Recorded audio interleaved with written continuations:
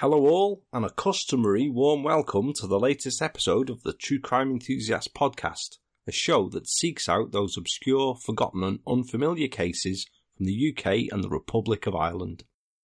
I'm Paul, I'm the show's creator and the True Crime Enthusiast of the show's title, and it's great to have you guys all joining me here today. Hello to all new friends and listeners, welcome to the show, and I do hope that you find the episodes entertaining. Whereas all of you established enthusiasts, then of course, fantastic to have you here as always, because your continued support means the world. Cheers also for the continued reviews of the show and the comments that I've received on my social media from you guys. You really are the best. Plus shout outs and thanks to my latest Patreon supporters, Catherine Schroeder, Nina Colliver, Jason Smith and the returning Sassy Energizer. And of course, big thanks to my continuing supporters also. It's very much appreciated, and for anyone else who's interested in becoming a True Crime Enthusiast podcast Patreon supporter, because it's the club to be in, trust me, then just seek out the True Crime Enthusiast podcast on Patreon and see what being a supporter could bring you. There are now 10 bonus episodes currently available exclusively for supporters, with a new one released every first of each month, and number 11 will be out in a couple of weeks. All details for interested parties can be found in the show notes lumped alongside the show's social media links. Plus I'm also in the early stages of sorting out an online merchandise store for the show. Now I have quite a few bits at home already, but ever the perfectionist, I'm still tweaking a little bit. And my spare room is starting to look a bit like a convention. When I get that done and dusted, I'll let you know of course. It'll be the usual stuff, mugs, t-shirts, stuff like that. Now I'm pleased to be bringing you the promo this week of the podcast from a friend of the show and a name that will be familiar to several listeners, Andy Childlow Parish. Last series I recommended Andy's blog, No Remorse. It's a blog in which he looks at the cases of Britain's most evil killers and their horrific crimes. Well, he's obviously got the taste for this now, because the blog has now become a podcast. That sounds like familiar circumstances to me, I must say. Neither have been out long and are still fledgling, but expect nothing but good things from these. I have to commend the choice of his cases so far. They won't be ones that are familiar to the casual student of true crime, but the tales are nonetheless fascinating and chilling. So here's Andy to explain some more about the show. My name is Andy. I am the writer and the host of the No Remorse podcast. No Remorse is a British true crime podcast which tells the disturbing stories of some of Britain's worst killers. No Remorse is a no-holds-barred show, so you can expect graphic descriptions of extreme violence. It is not for the faint of heart or squeamish. Each episode will focus on one offender or sometimes multiple offenders who have committed crimes which have shocked the nation. Psychopaths, sociopaths, savages, serial killers, spree killers and everything in between will be explored in great detail. You can find No Remorse on all major podcast providers, including iTunes, Spotify, Stitcher and TuneIn. No Remorse is available on all good podcast platforms, plus a link to both the podcast and the blog can be found with the show notes this week for the episode. It's also available on social media under the same moniker. As with all of the shows that I recommend, if you jump in and like the show, then please share the love around by leaving a very kind review. Thanks very much to Andy there. So this week on the True Crime Enthusiast podcast, there comes a tale from the mid-1980s that spans a couple of areas of the UK and involves a savage and calculated crime, a devious mind and bizarrely, a 1970s UK TV situation comedy. As the story unfolds, that strange concoction will hopefully become clear. It's one that I've long since been aware of, and one that I hope you will feel, as I do, is the exact kind of case suitable for the show. It was always one that was going to end up on here. Please be advised as ever that this week's episode contains descriptions of crimes that some listeners may find distressing or disturbing, and this week's also deals with the murder of a child, so extra discretion is advised. With that in mind, please join the True Crime Enthusiast as this week we look at the case of the Reginald Perrin murders. The moment that she walked into the house, Gail Coxon felt that there was something very, very wrong. It was a warm afternoon, Wednesday the 30th of July 1986, but the semi-detached house, number 25, in the Hazel Grove suburb of Longmead Avenue in Stockport in Greater Manchester, was eerily cold and quiet. Gail had come to the house to visit her brother Robert Healy, a 38-year-old self-employed driving instructor, but there was no sign of him, of his 40-year-old wife Grieber, an auxiliary nurse at Stepping Hospital in Stockport, or of his 13-year-old stepdaughter Marie. There was no sign of the Healy dog Lassie either, and Mrs. Healy's car was missing from the drive. Gail waited around for a while, thinking that the family may have taken the dog out, but after a considerable amount of time when no one come back, she decided to have a look for herself. After knocking at the front door and going to look in the back garden, there was no signs at all of anyone home. Using a key that she had for emergencies or whilst the family were away, Gail Coxon let herself in, intending to leave a note saying that she'd called round. The house was tidy, although for some reason the electricity had been switched off at the mains, with a clock in the living room showing that it had stopped at 4:45.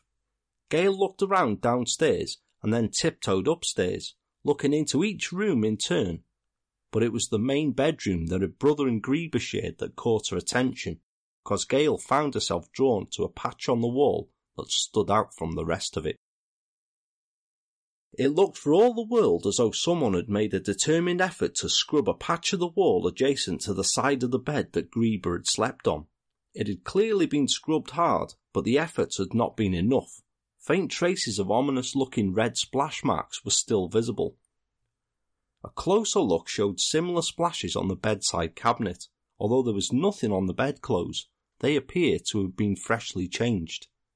On the floor directly beneath the staining, a fresh piece of bedroom carpet had also been cut out and freshly laid on the floor, making it stand out against the well-worn rest of the carpet.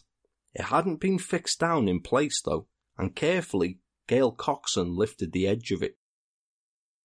Underneath, the carpet underlay was massively blood-stained. It was then that Gail spotted a note on the bedside table. In what she could clearly see was her brother's handwriting. It was addressed to Grieber Healy and simply read as follows. Dear Grieber, it seems I am unable to love you the way you want. I hope the fish and crabs eat my body. With mounting alarm, Gail Coxon decided it was time to call the police. Before long, Detective Superintendent Clive Atkinson of Greater Manchester Police was stood looking down at the master bedroom carpet of number 25 Longmead Avenue.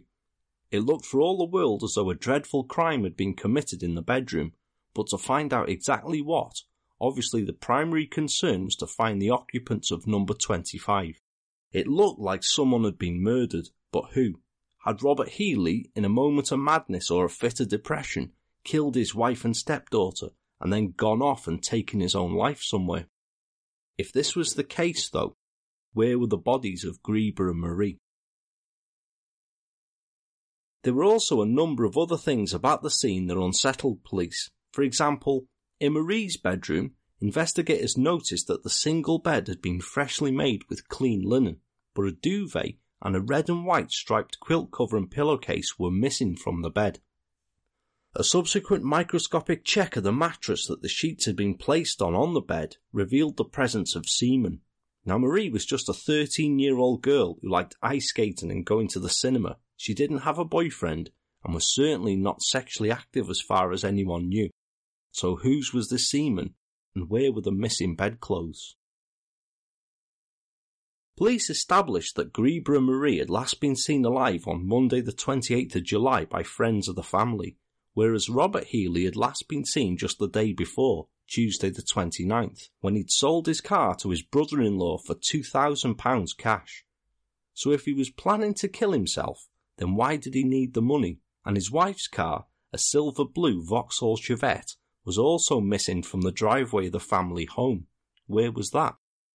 A full description of the vehicle and its registration number, TEH 1998, was issued to all forces nationwide with the most urgent priority to trace it attached to the bulletin. The car had to be found. The following day, there was a further development, some 70 miles away from Stockport, on the coast of North Wales. A holidaymaker staying at Pontins holiday camp on the seafront in Prestatyn, North Wales, had had enough of screaming kids excited and enjoying the summer holidays, and had gone for a walk down to Lido Beach. Now this is a picturesque beach pockmarked with sand dunes that borders the Irish Sea, and that windswept morning as he walked along the shoreline, he was the only person there. Or so it seemed, until his attention was drawn to a pile of clothes that were lying near the tide line. The trousers, jacket and shirt had all been neatly folded with a pair of shoes placed on top of them, but there was no one swimming in the near vicinity, and there was also no towel alongside the clothes, which were sodden as though they'd been there for some time. To be honest, it wasn't even the kind of day where someone would go swimming in the sea. So the holidaymaker, with a distinct, uneasy feeling about what he'd found, contacted the police and reported the bundle of clothing. Examination of the sodden bundle revealed a wallet in the inside pocket of the jacket, and a check of the wallet's contents revealed a number of documents and a driving licence bearing the name Robert Healy, 25 Longmead Avenue, Stockport. There was also what appeared to be another suicide note addressed to Healy's mother, which read, "I do not know what to do. I might as well die now." A search of the sand dunes on Lido Beach near to the former Tower Beach holiday camp, very near to where the clothes had been left, revealed a blanket that when examined later was found to contain dog hairs that matched those taken from the Healy home in Longmead Avenue. Questioning local residents for any potential witnesses, the story that caravan owner Oswald Brodie had to tell was particularly significant. The previous day, he'd been looking out of the caravan window when his attention had been drawn to a middle-aged man in swimming trunks walking out to sea. Now he thought it odd because that day had been cold and overcast, and he watched as he saw the man place what Oswald thought was a beach ball into the water. The man had then retraced his footsteps until he disappeared from Oswald's sight, and he didn't see him again. So in context with the discoveries at the Healy home, it looked as if Robert Healy had taken his own life and drowned himself off the North Wales coast. But then, where were Greba and Marie Healy? However, by the time Greater Manchester Police were informed of the discovery of Healy's clothes on Lido Beach, and officers were dispatched to make the hour or so journey from Stockport to Prestatyn, they'd also made a number of discoveries that had proved very interesting, and that made them think again about the murder-suicide angle. Aside from the £2,000 that Healy had received from his brother-in-law for the car the day before, police had learned that earlier the same day, Healy had been into town and had emptied both his bank and building society accounts completely of cash. Police had also discovered that using a birth certificate that had been stolen from his brother-in-law and falsifying other documents, Healy had tried to obtain a new passport in a false name. So, had he faked his suicide and tried to leave the country? There was a crucial clue that made police firmly believe that this was the case discovered at the Healy home when forensic investigators had moved in. Alongside the bog-standard early 1980s movies that the Healy family had on VHS videotape, 3 videotapes containing recorded episodes of a 1970s BBC TV situation comedy were found. Now, I love classic British comedy. I was brought up watching classic stuff as The Two Ronnies, Steptoe, Frank Spencer, and consequently these are still things that I love today and I have a collection of myself at home because I still think that they're brilliant. Robert Healy was no different. He liked his sitcoms too. The series on the 3 tapes that he'd recorded was a 1970s sitcom called The Fall and Rise of Reginald Perrin. Now this wasn't one I particularly liked when I first saw it in a repeat many years after it had first aired, although it is widely considered a classic. It's a dark comedy based on a series of novels, and it concerns a civil servant, tired of his repetitive life in the rat race, sick of his marriage and family, who comes up with what seems to him the only logical solution to escape the humdrum of his life, faking his own death. Sure that we've all been there, eh? So how does Reginald Perrin fake his own death in the show? It's seen in the opening sequence of every episode. He leaves his clothes on a beach, complete with suicide note, so it appears that he's committed suicide. He heads into the sea, but he really leaves to start a new life to seek happiness. Over a few series, he ends up coming full circle and back in his own exact same life, back in the rat race that he tried to escape. Now, if you think that seems worth seeking out, then have a look at it, you may enjoy it. I thought it was bollocks, to be honest. So Healy had nearly £4,000 in cash, large sum of money in 1985, and he had a video that just happened to contain a TV plot that his suicide could have been a carbon copy of. Too much of a coincidence indeed, that. On Friday the 1st of August, 4 days after the Healy family had last been seen, another piece of evidence came to light which appeared to support the police theory that Robert Healy was a double murderer and had faked his own death and gone on the lam. Greba Healy's silver blue Chevette was traced to a car park near Birmingham Airport, where a checker car park record showed that it had been parked there since the same day Healy's clothes were discovered in Prestatyn on the beach. An examination of the vehicle revealed a large amount of blood staining in the piece of carpet that was lining the boot, and when samples were taken and examined against other samples that had been collected from the Healy bedroom, they were also found to be the same blood group O. Police now firmly believe that Healy had copied the plot of the sitcom after murdering and hiding the bodies of his wife and stepdaughter. The amount of blood found all but confirmed to investigators that both were sadly dead. The following day, Greater Manchester Police held a press conference, with Superintendent Atkinson telling the packed room of assembled reporters that Healy was believed alive. Responding to questions from reporters who'd gotten wind by now of the police theory of a double murder and faked suicide, and the connection to the Reggie Perrin sitcom, Detective Superintendent Atkinson said, "We cannot rule out the theory that he's copying Reggie Perrin. I'm making a personal appeal to Robert Healy to come forward and speak to me or to any police officer to relieve the anguish of his parents, his wife's friends, and his stepdaughter's father. There's a very strong possibility that this woman and her daughter are now dead. If Mrs. Healy and Marie were still alive, I would have expected some sightings of them, or for them to have contacted their family. To all intents and purposes, this is now a murder inquiry."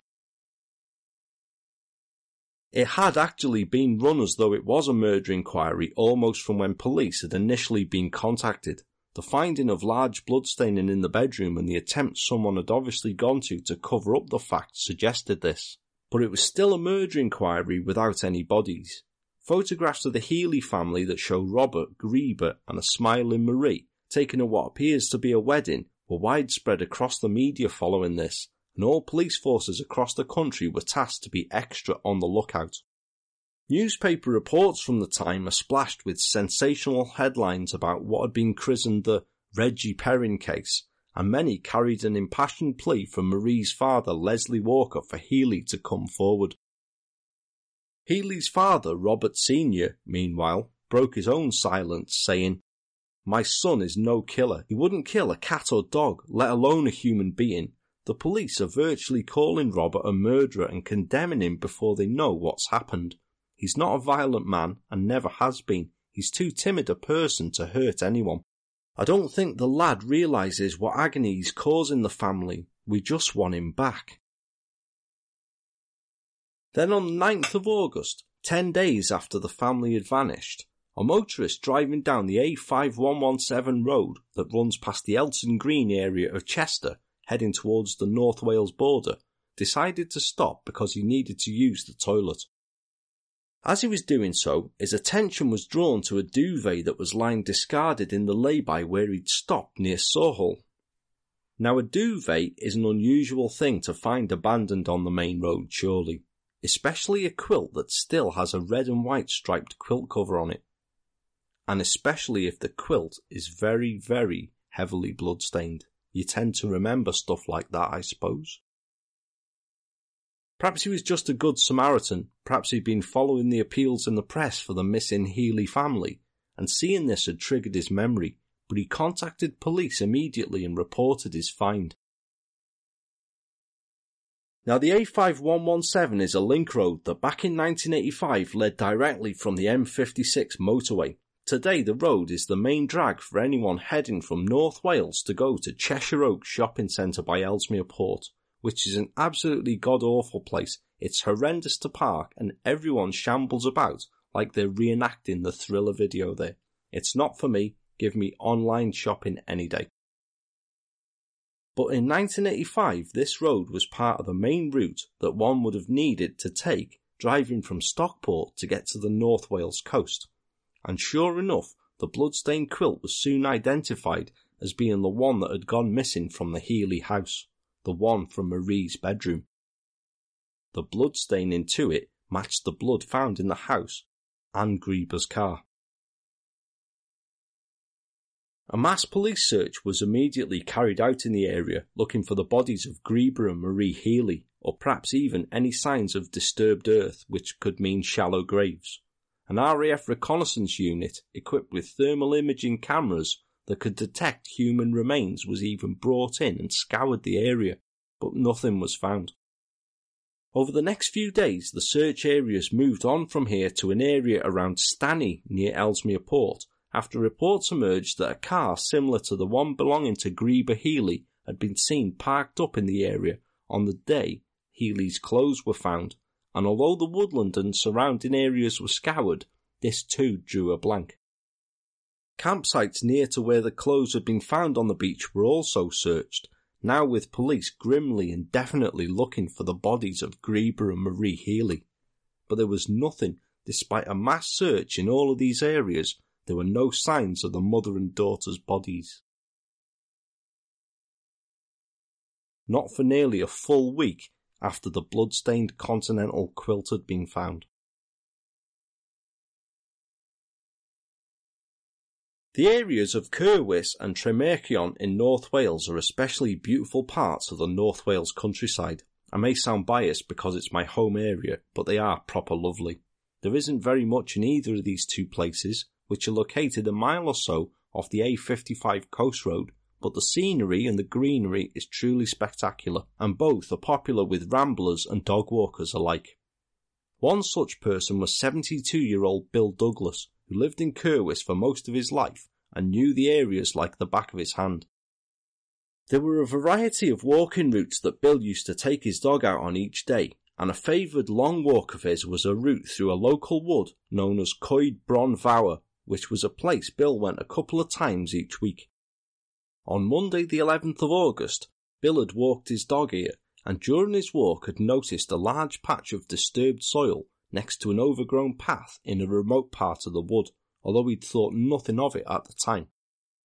It was only over the next few days that he'd read all of the publicity concerning the missing mother and daughter from Stockport and the searches that were being carried out around nearby Prestatyn following the discovery of clothes purportedly belonging to Robert Healy on Prestatyn's Lido beach. By the afternoon of Friday the 15th of August, Bill's suspicions had nagged at him about the disturbed earth that he'd spotted enough to make him go back to the scene with his dog, and sure enough, the disturbed soil was still exactly as he'd last seen it. Having thought for days about this, he now saw the scene for exactly what it was. Not only was it disturbed over a fair-sized area, there was also a mound of soil next to it that he hadn't taken in at the time. Bill was looking down at what was clearly a grave. Perhaps braver than most people, because I don't know if I would go up and do this. Bill went up and prodded the soil with a stick, and then recoiled in horror as he uncovered a human hand sticking out of the leaves and moss. It's a proper Hammer horror moment, that, eh?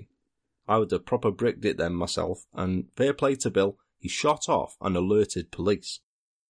When police got to the scene, the area was sealed off and a full-scale excavation and forensic examination began.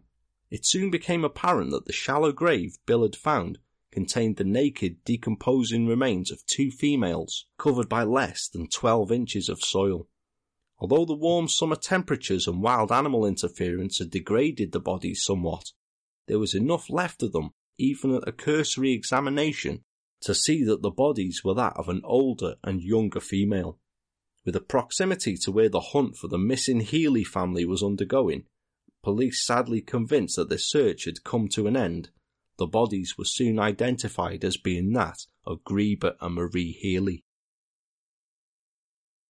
The bodies were removed from the scene and taken to Glenclwyd Hospital in nearby Bodlewyddan, where post-mortems were carried out on both Marie and Grieber. Home Office pathologist Dr. Donald Waite discovered that Grieber Healy had been brutally battered to death and had died under a hail of frenzied blows from something heavy and blunt. She was found to have no less than 15 separate fractures of the skull. It was shattered like an eggshell. Marie had suffered a different fate. The pathologist was to find evidence that she had literally had the life choked out of her, strangled in a powerful grip. Her injuries were likened to those that one would expect to see in the aftermath of a road traffic accident. It was thought likely that Marie had also not died quickly, but had instead fought fiercely for her life, and that she might have experienced up to a full 5 minutes of struggling to live before she finally succumbed to her injuries and died. It was also noted during each autopsy that both women had had sexual intercourse shortly before each died. So for a disappearance that the nation had been following but that had slipped back down the columns, this was now a definitive murder inquiry and the story was back in the headlines. And with police as certain as they could be that Robert Healy had faked his own death, alerts were tightened at airports, train stations and ferry terminals. There was speculation that Healy may have already left the country days before and now was living under an assumed name somewhere in Europe, even perhaps living with several other British fugitives from the law in what was known at the time as the Costa del Crime in Spain. The facts were actually far much less exotic. On Sunday the 17th of August 1986, just 2 days after the bodies of Grieber and Marie had been found, a balding man, shabbily dressed and bearded, joined the queue of visitors at the reception desk of London's New Scotland Yard. When it came to his turn to be seen, he told the desk officer on duty, "I've come to give myself up. I believe you want to see me. You're looking for me over the murder of my wife and daughter." He then identified himself as Robert Healy, 38, of 25 Longmead Avenue, Hazel Grove, Stockport, and sat back down in the waiting area. The man was arrested and placed into a holding cell, whilst the double murder inquiry up in Manchester were informed. When detectives from there arrived to take Healy back to Manchester, they were not sure at first if they had the right man. He was bearded, and although he bore a passing resemblance to the wanted man, the beard did wonders to disguise him. After the detectives had introduced themselves, the man reached into the inside pocket of the jacket he was wearing. Why his pockets had not been emptied really has never been explained, and pulled out a well-worn red notebook. Handing it over to detectives, he said, "I'm Robert Healy. It's all in here. This is my murder diary." The wanted man had given himself up. Healy had grown the beard to disguise himself and alter his appearance after his photograph was widespread plastered across the daily newspapers and broadcast on television. It transpired that Healy had never left the country at all. After killing his wife and stepdaughter, he buried their bodies in Coed Bronfawr Wood, staged a fake suicide, and had then driven his wife's car down to Birmingham, where he abandoned it in the car park where it was found. Healy had then caught a train from here down to London, where he'd spent the past 19 days living in a derelict bedsit in Harrow Road in the northwest London district of Kensal Green, using the false name of Morris Davis Beach. Healy claimed that he'd spent much of the time between the murder and giving himself up, rarely venturing out of the bedsit, wondering what his next move would be. Healy claimed to police that on the occasions that he did venture out, he'd spend much of his time in churches praying. Several times he was on the verge of surrendering himself to police, and at least once he'd been in St. Bride's Church just off London's Fleet Street when 2 police officers had walked in. Healy believed that he'd been discovered, but was to tell detectives, "I thought they were coming for me, but they didn't even give me a second glance," and walked out again. On one occasion he claimed that he'd even walked past Downing Street, hoping to be recognised. Life as a wanted man proved far too much for Healy, and 19 days after killing his wife and stepdaughter, he gave himself up. He obviously wasn't any Richard Kimball, this guy, was he? So what drove Robert Healy to kill his wife and daughter in such a way? Healy told the detectives that he'd killed his wife in a spur-of-the-moment attack after she'd taunted him about his lack of sexual prowess.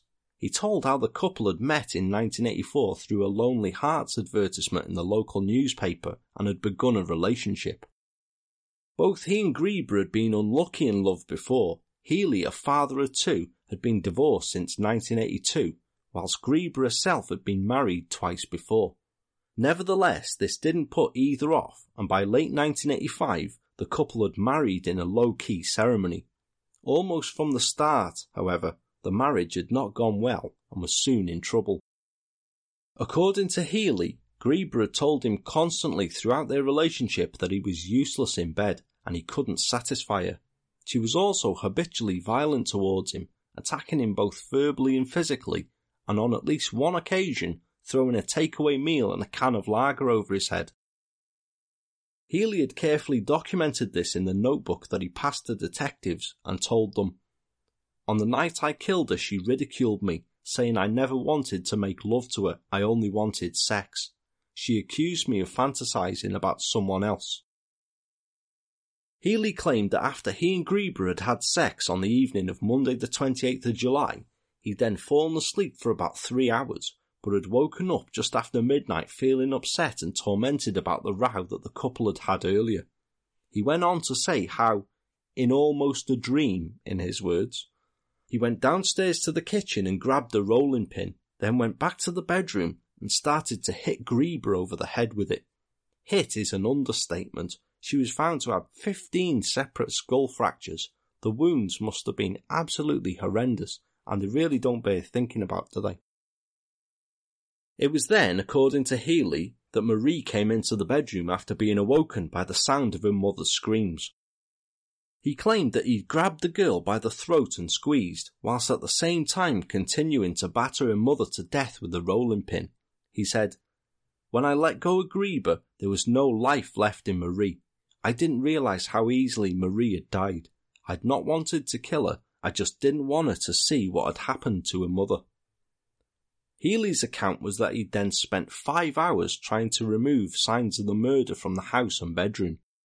Placing the bodies of Grieber and Marie onto Marie's bed, he'd then scrubbed the bedroom wall and blood-spattered cabinet, and then cut out a piece of leftover carpet to replace the part in the bedroom that was sodden with Grieber's blood. He'd then calmly written notes cancelling the newspaper and milk deliveries to the house, and had then written the false suicide note, leaving it on the bedside cabinet. Following this, Healy had then loaded both bodies into the boot of Grieber Healy's Chevette and drove towards North Wales, heading down the M56 motorway. As he was driving down here, he disposed of both Grieber and Marie's clothing out of the car window en route, before reaching the A5117, where he disposed of the now heavily blood-stained duvet that had contained both bodies in the lay-by near Sawhall. Healy had then driven on until he got to the A55, where he turned off and made his way down the remote roads past Kerwis to Coedbron Vow Wood. Here he'd parked up in a lonely spot, and one by one had carried the bodies of Grieber and Marie into a remote part of the wood, where he buried them together in a shallow grave. He made another stop at a location a bit further up the A55, where he claimed he'd buried the bloodstained murder weapon, and had then made his way to Prestatyn, leaving a pile of his clothes on the beach and another suicide note hidden inside his wallet. He finally then set off, firstly to Birmingham where he left the car, and then on to London, planning to start a new life. Later that evening, Robert Healy was charged with the murders of his wife and stepdaughter, and the following Tuesday, August the 19th, magistrates at Stockport remanded him in custody for a further 7 days. During the 3-minute hearing, Healy stood silently as the charges were read to him. Grieber and Marie were buried in a joint funeral in the hometown of Leek in Staffordshire on the 1st of September 1986, where a large crowd of mourners attended a sombre service. there was no floral tribute from a remorseful Robert Healy. By that time, he was of course on remand in custody, awaiting trial for both murders. Healy went on trial at Liverpool Crown Court on the 23rd of March 1987, where he entered a plea of not guilty to murder, but guilty to manslaughter on the grounds of diminished responsibility. If Healy thought that his diary, all of it written after the crimes were committed, would somehow portray him as a victim, a man driven to the point of madness by a persecuting, abusive and violent spouse, then he was badly mistaken. Counsel for the prosecution, Brian Leveson QC, outlined to the court that handing the police his battered red exercise book containing a diary of events was a fatal mistake for Healy, because it didn't show the actions of someone who was temporarily insane. Rather, it showed the actions of a remorseless, calculating killer. The act of writing the diary itself proved that these were not entries entered as and when, it had all been accounted after the murders. Mr. Leveson told the jury, "The diary entries were designed to paint a portrait of a man possessed, a poor demented creature who didn't know what he was doing. But according to his own account, it took him 5 hours to try and clean the house, after which came an elaborate plan to cover his tracks with a fake suicide. Hardly the actions of a madman." Mr. Leveson put it to the court that on the night of the murders, Healy had raped Marie in her own bed. When he was informed by detectives that Marie's autopsy revealed that she'd had sexual intercourse shortly before death, Healy had denied any and all knowledge of it. But he couldn't explain how semen, found after a comparison to be most likely belonging to him, had been found on her mattress. Throughout the trial, Healy would often sit weeping or with his hands covering his ears when evidence was given by the prosecution witnesses that he found especially uncomfortable. He especially broke down when Dr. Donald Waite, the pathologist who'd examined Grieber and Marie's bodies after they were found, gave evidence at the trial and told the jury that he refuted Healy's version of events of the murder, as it appeared both women had met their deaths while lying down. Healy was inconsolable when Dr. Waite said that the injuries to Marie resembled those he'd seen on victims crushed to death in road accidents, and that it may have taken her up to 5 whole minutes to die. In a final attempt to win sympathy from the jury, Robert Healy agreed to undergo a cross-examination in the witness box. He turned on the full works here, shaking like a leaf and weeping throughout as he told the jury of his failing marriage. "We would row constantly, sometimes arguments could last for a week. I'd buy endless bouquets of flowers to try to patch things up, or often leave a single red rose in her car when she worked at the hospital. Grieber had a funny way about her which I couldn't understand, but I did not want to lose her because I loved her. She started saying things about my family and labouring the point constantly. She started to become obsessive towards me. I must be there, constantly, all the time. Often after sex she would storm off into the garden and refuse to come in, shouting, 'You don't want me, you don't love me.' When asked outright by Leveson if he'd been engaging in sexual intercourse with Marie and whether he'd killed her to prevent her from exposing him, Healy replied, 'Nothing of the sort.' Healy then described the killing of his wife and stepdaughter. He said it was as like a film, like I was watching myself on television. He went on, 'I didn't plan it, I was upset by her words. I felt like screaming and felt frustrated. I stared at things, objects. I saw the rolling pin and picked it up. I didn't know what I was doing. I went upstairs to our bedroom and walked round the bed, then hit her on the head with it and she jumped up. She said nothing, she didn't scream, she just moaned. I hit her again, I don't know how many times I hit her. Eventually she was down on the floor. Then Marie walked in and I told her to get out and my hand struck her face. She went out and came straight back in again. I didn't want her to see her mother on the floor, so I grabbed her by the throat and pushed her up against the wall. The next thing I remember, she was down on the floor. I don't know how long it was before I realised that both were dead."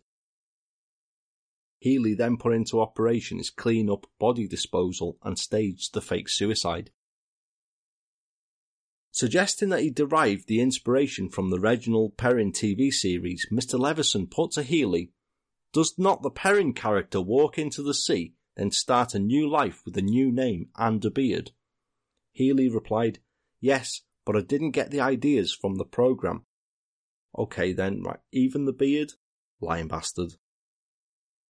In his summing up, Mr. Leveson launched a second fierce attack on the now sobbing Healy, telling the jury, "I tell you bluntly that Healy killed his wife after no provocation whatsoever, and that he killed Marie after having intercourse with her. The proper verdicts in this case are guilty on both counts of willful murder." John Hugel QC for the defence, largely quiet throughout the trial, retorted, "The case is upsetting for many reasons. One is the sheer ordinariness of everyone concerned. It is all so ordinary. You may think you've seen a tortured soul before you. He is a man in considerable distress, and rightly so, because in any view he has committed a dreadful crime." After a week-long trial, it took the jury just 3 hours on the 30th of March 1987 to decide that they unanimously agreed with Mr. Leveson's summing up. This was no death as an accidental result of a person suffering extreme mental turmoil pushed to the limit. They believed that Healy was an evil sexual abuser who had cold-bloodedly murdered his wife and stepdaughter and had plotted an elaborate scheme to hide his crimes. All of his tears and remorse was an act and was insincere. Robert Healy was found guilty of murder on both counts in unanimous verdicts. As the verdict was announced, Healy turned away shaking and burst into tears. Mr. Justice McNeill, presiding, told him, "You know that there is only one sentence. The sentence fixed by law upon conviction for murder is that on each count, to be served concurrently, you will go to prison for life." And following the verdict, it was revealed to the court that Healy had a criminal past. They discovered that he'd received 2 years probation after twice being convicted of inciting young girls to commit acts of gross indecency in 1982, with the convictions concerned involving 2 girls aged just 11 and 13 years old. The 13-year-old girl had been cycling along a remote country lane when Healy had accosted her and had exposed himself to her, masturbating. The 11-year-old had had a similar experience. Detective Superintendent Clive Atkinson, the detective who'd led the hunt for Healy, wondered if a sexual motive was what lay behind the tragic deaths of Grieber and Marie. It was considered most likely that the perverted Healy had been paying unwelcome attention to his young stepdaughter, and may have indeed been involved in sexual relations with her. Had he turned to murder when she threatened to tell her mother about this, or had Grieber found out that Healy was abusing her daughter and threatened to go to police? Healy stuck to his story that this was not true, and he has ever since, but it's not stretching credibility that if this was the case, Healy might choose to kill rather than face the inevitable prison sentence that would surely be coming upon a second conviction for sexual offences against minors. Especially knowing the shitstorm a sex offender would get in prison. No way could Healy face that. So who was or is Robert Healy? He was born to a Stockport family in 1949, where from his earliest years he's remembered as being shy and introverted, described as a bit of a wimp who refused to stand up for himself when confronted by other children. Unremarkable through his schooling, he went to Stockport's Reddish Vale Secondary School on Stockport's Reddish Vale Road before he left to join the Merchant Navy in 1966, signing up for an initial 7-year term. Healy seemed to enjoy this as a career, reaching the rank of petty officer and even signing on for a further 22 years when he came to re-enlist following completion of his initial term in 1973. Healy had married at some point during his naval service, but this career was to come to a crashing end in 1978 when he suffered a nervous breakdown. He left the Navy as a result, and he and his wife returned to Stockport with their 2 young children, where Healy found work as a mechanic at a Stockport Saab dealership called Anderson Motors. He wasn't a great success at this, however, and was remembered as being sensitive, timid even, not a fit for the brazen, macho, uncouth world of a 1978 garage. He was also actually quite incompetent. An incident that involved Healy starting a car on a raised ramp while he was in it led to the vehicle crashing down to the floor, after which he cried and needed to go and lie down shaken. He'd left the garage soon after this incident in December 1978 and had started work as an operating technician at the Amoco oil refinery in Milford Haven in South Wales the following January. For 3 years he held this role down, but his job and his marriage had ended by 1982. It was that year that 33-year-old Healy was convicted of indecent exposure and inciting a 13-year-old girl to commit an act of gross indecency when he sort of jumped out and flashed at her masturbating. Healy received 2 years probation for these offences. Now, unsurprisingly, this is a pretty valid reason for a marriage ending, I think. There's no record of Healy having any other contact with his children following this, perhaps because his wife wouldn't allow it. Understandable, I think, after a betrayal such as that. I wouldn't, certainly. So with no wife or kids and no job, Healy went back home to Stockport and tried to rebuild his life by setting himself up as a self-employed driving instructor. 18 months later, in early 1984, Healy placed an advertisement in the Lonely Hearts column of the former Stockport Express Advertiser, which was answered by the woman who was to become his second wife, Greba. Greba had 2 marriages behind her by the time she'd met Healy. First in the 1960s to a man named Leslie Walker, which had resulted in the birth of a daughter, Marie, in 1973. When this marriage ended in divorce, Greba shortly afterwards met and married a man called Edward Malkin, but this also didn't last for very long. She had a period off men for a while before deciding to get back onto the dating scene, and at the beginning of 1984 answered a promising sounding advert in the local newspaper from a self-employed driving instructor. From the start, though, Healy and Greber's relationship was on and off like a light switch, punctuated by arguments and separations over the rest of 1984. Yet they always got back together, and in January 1985 they decided to get engaged, because that fixes everything, doesn't it? Greba even made a joke about her track record with relationships to a friend of hers, and swore to make her third marriage work, even if it kills me. Sadly, Greba could never have imagined just how prophetic those words would prove. Healy and Greba were married in November 1985, but this was to be no match made in heaven. The marriage was soon in serious trouble, even after such a short period of time. One blazing row had especially attracted the attention of neighbours in the close-knit avenue where the family lived, and the next day gossip especially was rife when Greba tried to leave the house and was forcibly prevented from doing so by her husband. Neighbours also knew that Healy had left his wife at least twice in the short period of time that the family had lived there, and a likely reason for this was revealed at the trial. Only the month before the murders, the Healys had taken a holiday to Mallorca in the company of a close friend of Greber's, Sandra Bailey. Sandra was to give evidence at Healy's murder trial that over the holiday, Healy had displayed what she thought to be an unhealthy attachment to his stepdaughter, paying her noticeably more attention than what would be expected as normal in a family relationship. Once, during the holiday, Sandra had observed Healy saying something to Marie on the beach. She was unable to hear what Healy had said, but she did hear Marie's response, because it was said in a raised voice. "Why me? It's always me. Why not my mum?"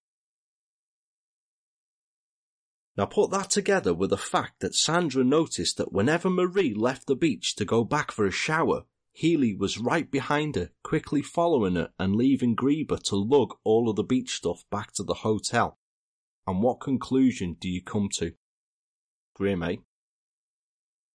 Sandra had noticed this happening more than once, and although she personally didn't like Healy because she thought he was a wrong-un, she had never mentioned any of her concerns to Greba in case it was something that may have been misinterpreted.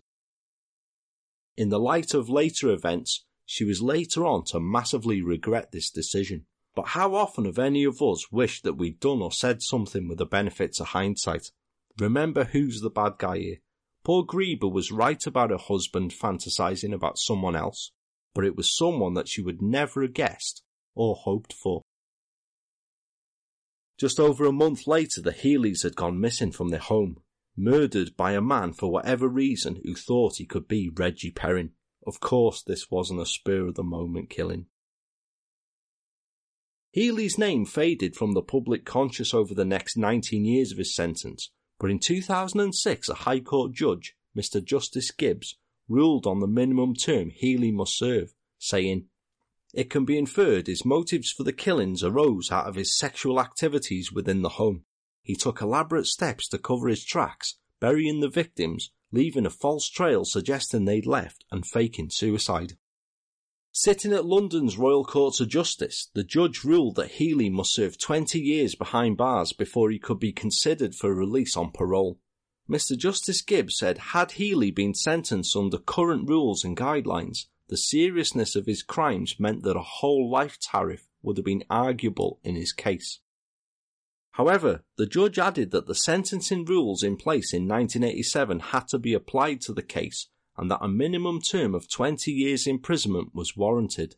From that, the time he spent in custody on remand awaiting trial, 7 months and 12 days, must be deducted, meaning that he could have been considered for release on parole from September 2006, 19 years and 138 days after he was sentenced.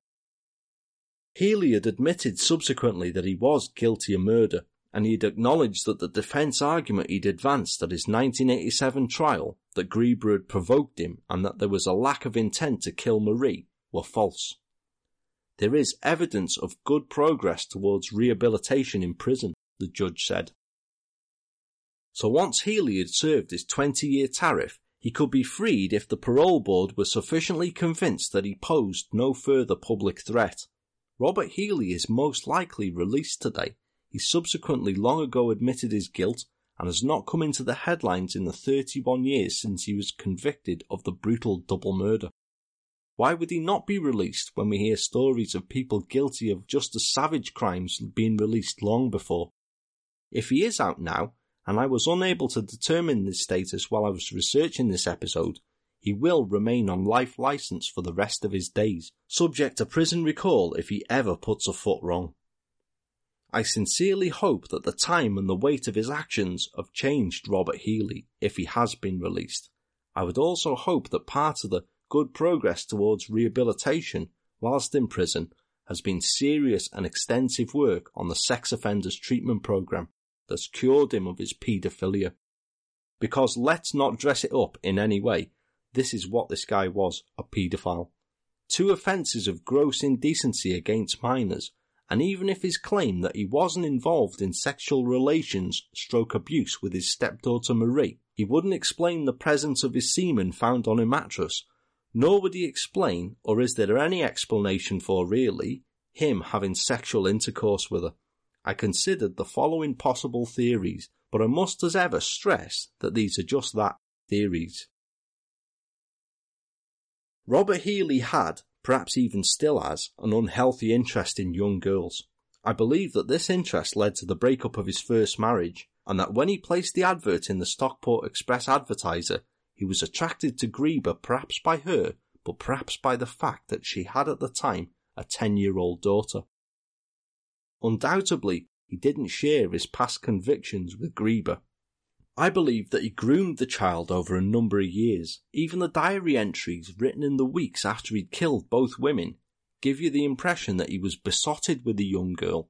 He writes of her even after her death in glowing terms. One diary entry from the Red Exercise book went as follows. I worshipped the ground that she walked on. As time went on though, she drifted away from me. Gone were the days where she'd leave me a note saying I love you. I became irrelevant in her life. She told me she resented me and wanted a real father.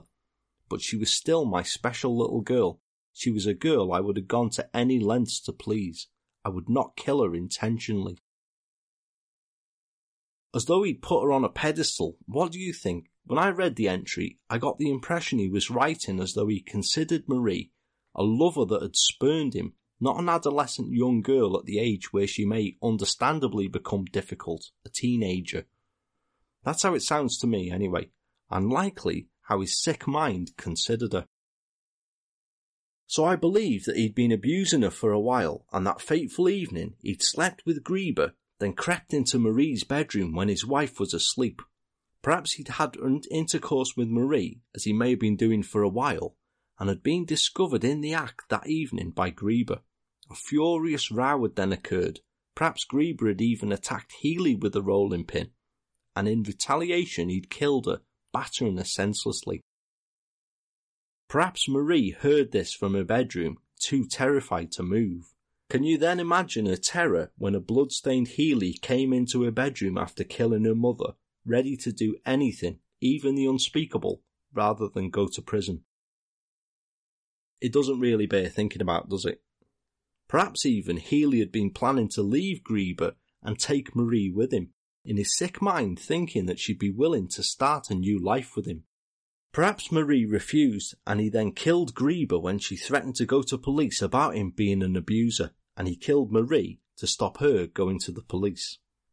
Not really the actions of someone who would do anything for his special little girl, is it? Whatever the exact sequence of events, and we only have Healy's version of the events to go off, this was a horrendous calculated crime, and there's no justification whatsoever for killing a mother and daughter and then staging such an elaborate plot to escape justice. If in a fit of madness, yes, maybe, but real madness would have surely led Healy to give himself up immediately.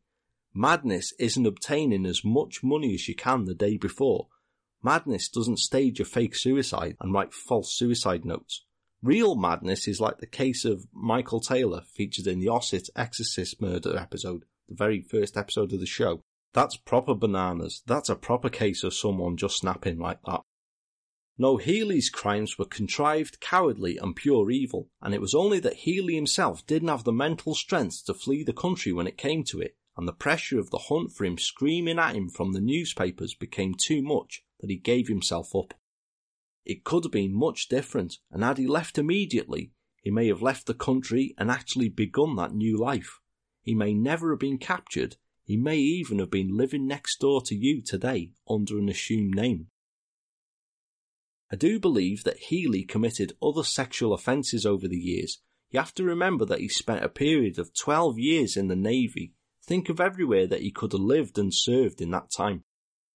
I'd imagine that there'd be a number of offences such as flashing or indecent suggestions that Healy's responsible for, although these may be of such a minor nature that he would likely never face any prosecution for them.